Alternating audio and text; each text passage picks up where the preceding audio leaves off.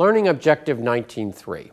We're going to identify the different forms of taxable and tax-deferred acquisitions.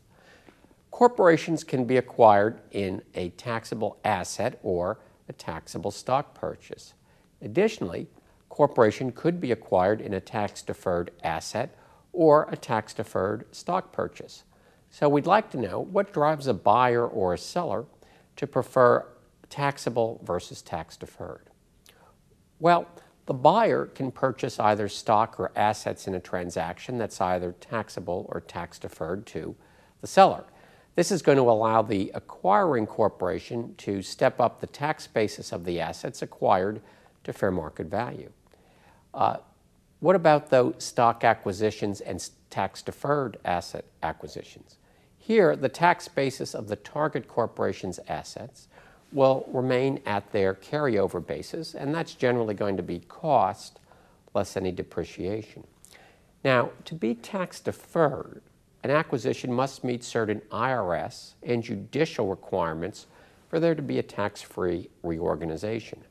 The judicial requirements, now summarized in the regulations, require continuity of interest, continuity of the business enterprise, and a business purpose. Continuity of interest.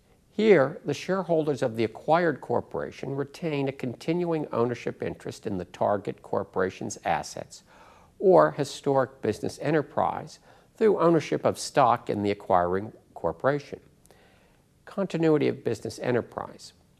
For a transaction to qualify as a tax-deferred reorganization, the acquiring corporation must continue the target corporation's historic business or continue to use at least a significant portion of the target corporation's historic business assets. And the business purpose test. Here, the acquiring corporation must be able to show a significant non-tax avoidance purpose for engaging in the transaction for meeting a business purpose test. Now let's examine the various forms of tax-free reorganization. In a Type A tax-deferred acquisition, the target corporation's assets and liabilities are merged into the acquiring corporation, the so-called stock for assets exchange. Type A acquisitions involve publicly traded corporations, and they often use an acquisition subsidiary, a so-called triangular merger, to acquire the target corporation's assets and liabilities. Now, I have provided for your information how the forward triangular merger and the reverse triangular merger work to alert you to how complex even a simple merger can be. I recommend, however, you not spend much time learning the nuances among these three types of mergers, but do be aware for the exam of the most basic elements of the Type A merger. Now let's go on to a Type B merger. In a Type B tax-deferred acquisition, the shareholders of the target corporation exchange their stock for the stock of the acquiring corporation, the so-called stock for stock exchange. Now, Type B acquisitions prohibit the use of cash in the exchange. Let's conclude by briefly describing the other reorganizations, believe it or not, C, D, E, F, and G. Type C. In Type C, the acquiring corporation is going to use its voting stock to acquire, quote, substantially all of the assets of the target corporation. The end result of the Type C reorganization, of course, resembles the Type A reorganization. The major differences, though, between the Type C and the Type A is that state law governs the form of the Type A merger, while the IRS governs the form of the Type C reorganization. Type D reorganization. Here, the corporation transfers all or part of its assets to another corporation, and immediately after the transfer, the shareholders of the transferor corporation are going to own at least 50% of the voting power or value of the transferee corporation and own at least 80% of the transferee corporation. Type E. This is often referred to as a recapitalization.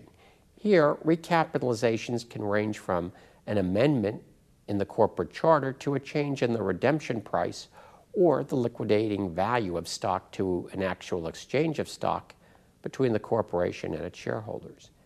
Type F tax-free reorgs are described as, quote, a mere change in identity, form, or place of organization, close quote, of a single corporation. Corporations use this type of reorganization to change its corporate name or its state of incorporation. And then finally, Type G tax-free reorgs are often referred to as bankruptcy reorganizations.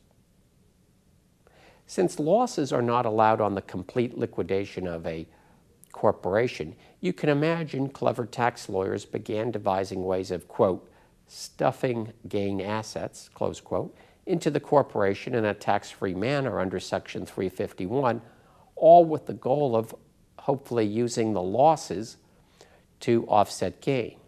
Congress responded with the so-called, quote, anti-stuffing rules.